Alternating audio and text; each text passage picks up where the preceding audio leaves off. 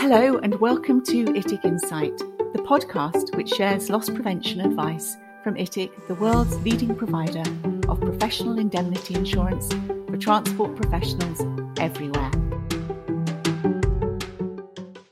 Hello everyone and welcome to this ITIC podcast, and thanks very much for listening. My name's Tom Irving, I'm the General Manager at ITIC, and today our guest is Claes Devantier. Claes is an ITIC Board Director and also the Senior Vice President of Maersk Broker based in Copenhagen. So thanks very much, Claes, for joining us today. Thank you for having me. So as most people listening will know, ITIC is a club, a mutual insurer, and we have a board of directors made up of representatives of the membership. So whether that's ship brokers, ship managers, ship agents, and those directors bring with them expertise in their particular industries, as well as perhaps more particular expertise, legal background, accountancy background, investment knowledge, which they also bring to the board. And obviously, in these times, we can't get out and about and travel as we would have in the past and have board meetings and seminars in different parts of the world. So hopefully these podcasts give you as our membership and our insurance brokers that we work with a chance to get to know ITIC a bit better and our directors. So Claes, I wonder if we might just kick off, if you could tell us a bit more about your background and your time at Maersk Broker. Well, my background with Maersk Broker goes back, I dare say, a bit more than 30 years. Rather usual way into a company, at least in Denmark that many years ago, was that you took an apprenticeship. I actually started out at our related company, AP Møller Maersk. We're not part of the group, but related, and did the normal 2-year apprenticeship. Started in AP Møller Sale and Purchase, which was then one part of Maersk Broker, and ended up staying put, so to speak. I had a short stint in Maersk Line, which I was certainly not cut out to do, and then have had a near 30-year career with Maersk Broker, with a 8-9 year period out in Asia, living in Hong Kong, and the latter part was 3 years in Tokyo, and have now been back at Maersk Broker Copenhagen for quite a few years. And that was sort of my entry into the world of ITIC as our business grew, became a bigger and bigger member with more and more activities, and also got more and more help from ITIC. So our interest in ITIC obviously has grown over the years. So I think, Claes, probably everyone that's listening will know the name Maersk, one of the biggest names in shipping.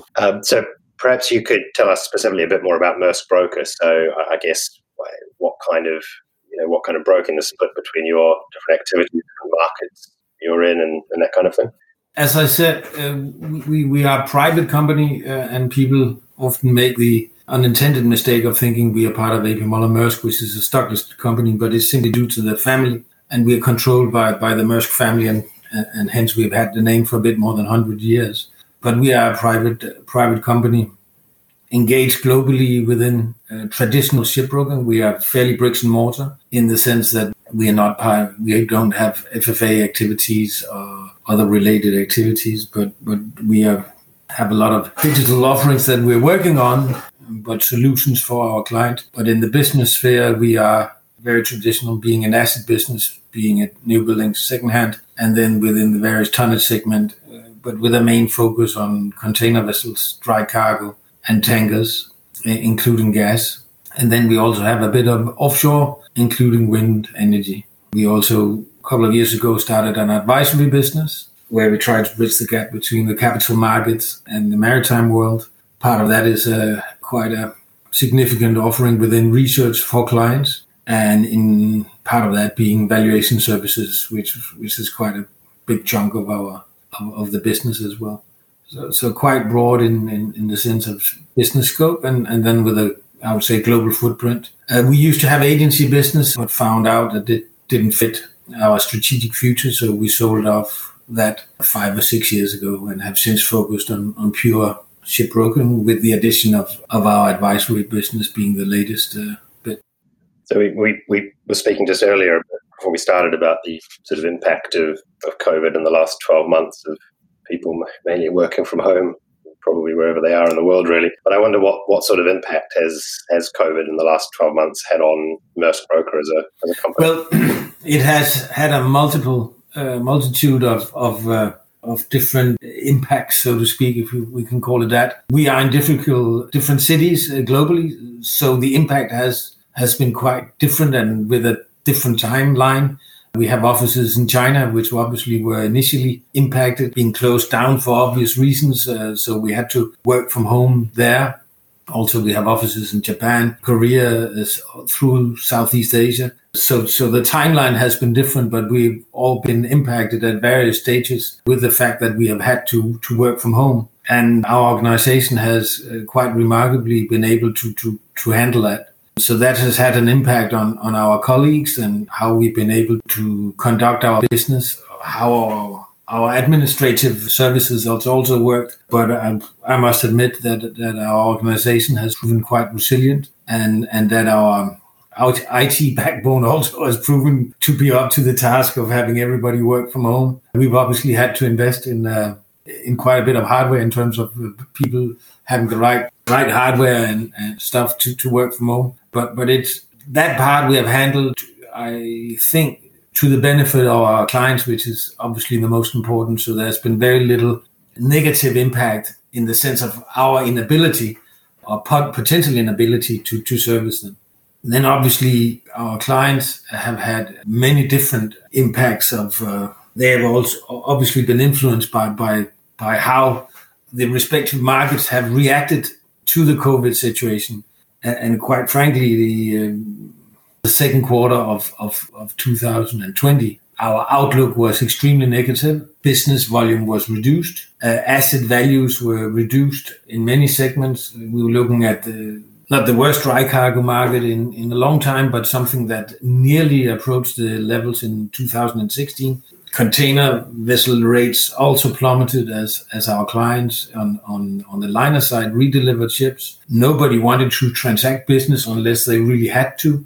Offshore business was obviously impacted because oil prices fell dramatically. So 12 months ago, our outlook was extremely negative and we were quite concerned with respect of how well our clients, even the most cash-rich, could handle a prolonged crisis that we were potentially looking at. Positively, that the exception for that was that the tanker markets had a brief but quite profitable 3 months, one would say.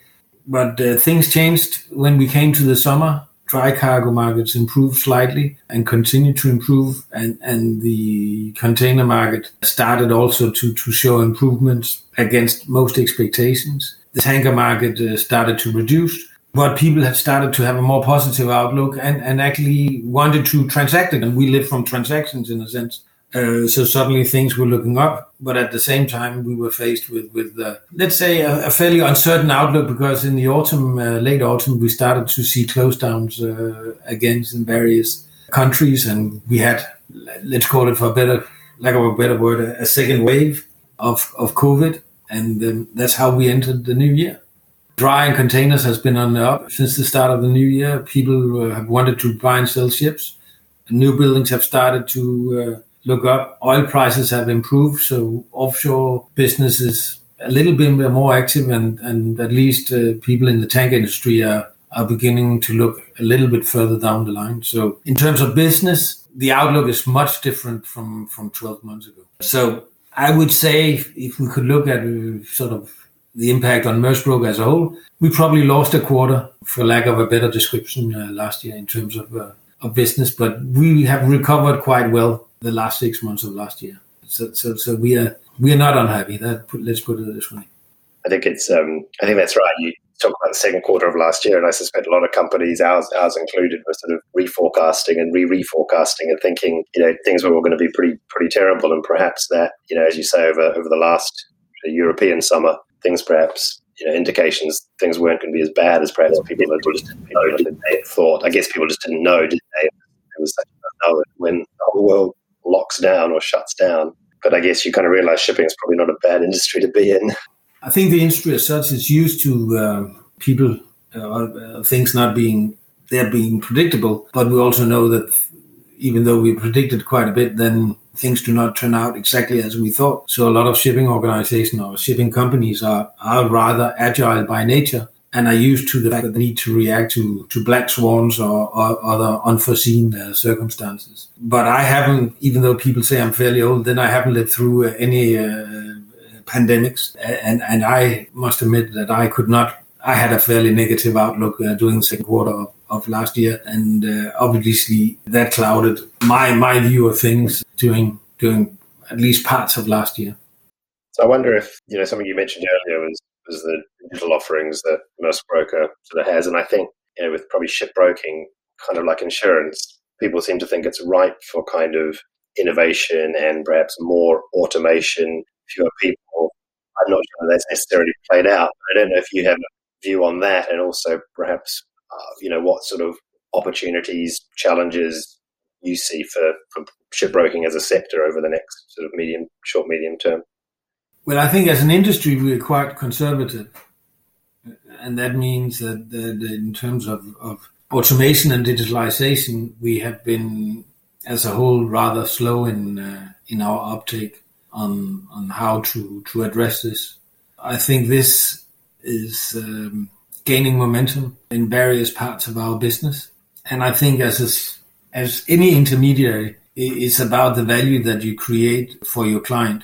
And if it's just down to being able to transact mechanically the business correctly, then probably your longevity in the business is not very, very long, so far. I think you have to add value in many different aspects. And having the right system and setups and being able to transact the business, whatever that may be, correctly and efficiently, is just one part of the service offering that we think you as an intermediary, being it a shipbroker or other intermediaries, we're here to offer a service that means that our clients do the right transaction at the right point in time with the right terms and so forth. And there are many different aspects to that. But one of them is obviously that you are very efficient in how you handle that business and how you administer the business. And I think we can do a lot of things to improve on that scale. But we can certainly also improve our service offering on other parameters as well. But as an industry, we are quite slow. I think once we move rather radically and get things done.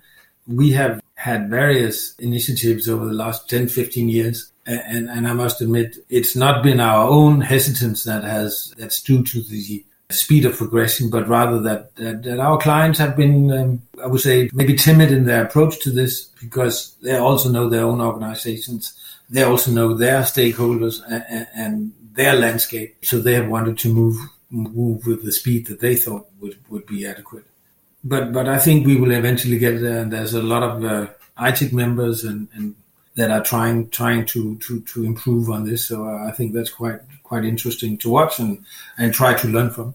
Yeah, absolutely. So you mentioned, Claes, the long association between Maersk Broker and ITIC, and you've been on the ITIC board for, I think, just over 3 years now. So I wonder, drawing on we probably haven't seen as much of you as we would have liked, certainly in the last year. But what have you enjoyed about being on the board and sort of sitting alongside some other people from the industry? Well, I think one of the reasons why we accepted for a representative to be on ITIC's board was the fact that we expected to be able to learn a lot from other members and to get a closer access to the knowledge base that ITIC had in terms of what is it that other members sees in terms of fraud, what other mistakes are our members unfortunately making, how can we learn from that, how can we improve our own business by learning from what, unfortunately we all make mistakes, but if we can learn from other people and ensure not to make those mistakes or not fall in the pitfalls of the efforts to defraud various members that we see specifically within some of the things that we see where people try to change bank accounts and all these things, and actually to get in on the inside, so to speak, to really learn from ITIC and its member base. That was one of the biggest reasons why we accepted to join. And then obviously also to get a network in terms of the other members, also not only shipbroking members, but certainly also some of the other members that are potential clients of ours that we can do joint efforts with. So, and then the thirdly, on a more personal basis, it was to gain further knowledge about the insurance industry, and specifically in the insurance industry that supports our business. We've had great help from ITIC in some very unfortunate cases we have had in Denmark with our former agency business, and where we have been in a legal battle with our local tax authorities for 7 years. And thankfully, also with the help of ITIC, we just won the first case, and we expect that will also be part of that we will win the subsequent cases we have 1 or 2 left. And actually, the experience we had with ITIC was also, let's say, a fourth reason why we thought, in a sense, I don't know whether we can pay back, but at least we can try to contribute to ITIC, because we've had so good help from ITIC with these unfortunate cases that we thought should never have been cases. But we have tax authorities in Denmark with their own agenda, apparently.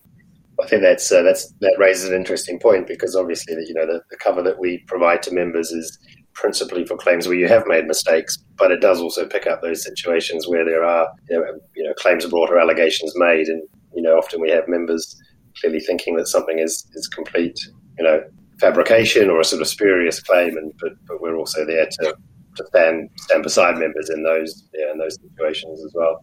So finally, Claes, I wonder what you wanted to tell us, maybe what you're looking forward to doing once we're all out of these restrictions, whether it's going to the pub or a bit of travel, or what's on your agenda. How long time do we have? There's quite a few things on my agenda, but on a business level, I would say, even though the last 12 months have proven that we can do a lot of business, if not on the phone, then via Skype, Live Cycle, Teams, whatever medium, Zoom, whatever medium, then there's still business and relationships that gain from actually meeting up and spending some time together. There's a lot of things that do actually present themselves when you spend a bit of time together with either colleagues, which I very much miss, being able to visit our offices around the world. We have a brand new office in Singapore with 50 people where I haven't seen that, but it's a fantastic facility that I hope to enjoy. We're getting a brand new office in Athens. We're getting a new office in Beijing. So to see our colleagues around the world and visit their clients and our clients together, and then go to some of my old clients in Asia, for instance, where I know that there will be business opportunities to discuss, but they simply don't feel the need or the wish to try to do some stuff like that on a Zoom call, but they expect us to be able to come down and spend some time with them and discuss the pros and cons of a new investment. So to see clients and certainly to meet up our colleagues around the world is something that I really miss and look forward to. Personally, I think there's a few mountains on my bicycle that I would like to revisit, and probably it's not the mountains, but it's more likely the lunch afterwards, where we can discuss how slow I was again this year. That part I miss, and we don't have a lot of mountains here, so there'll be a bit of travel in that respect also.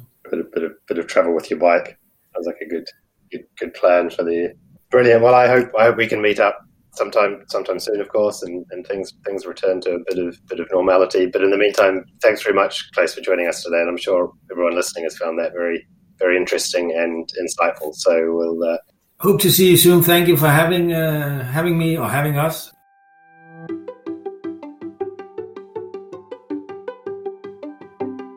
Thank you for listening to ITIC Insight. We hope you found this edition interesting and informative. To ensure you never miss an episode, follow us on LinkedIn, Twitter, and wherever you get your podcasts.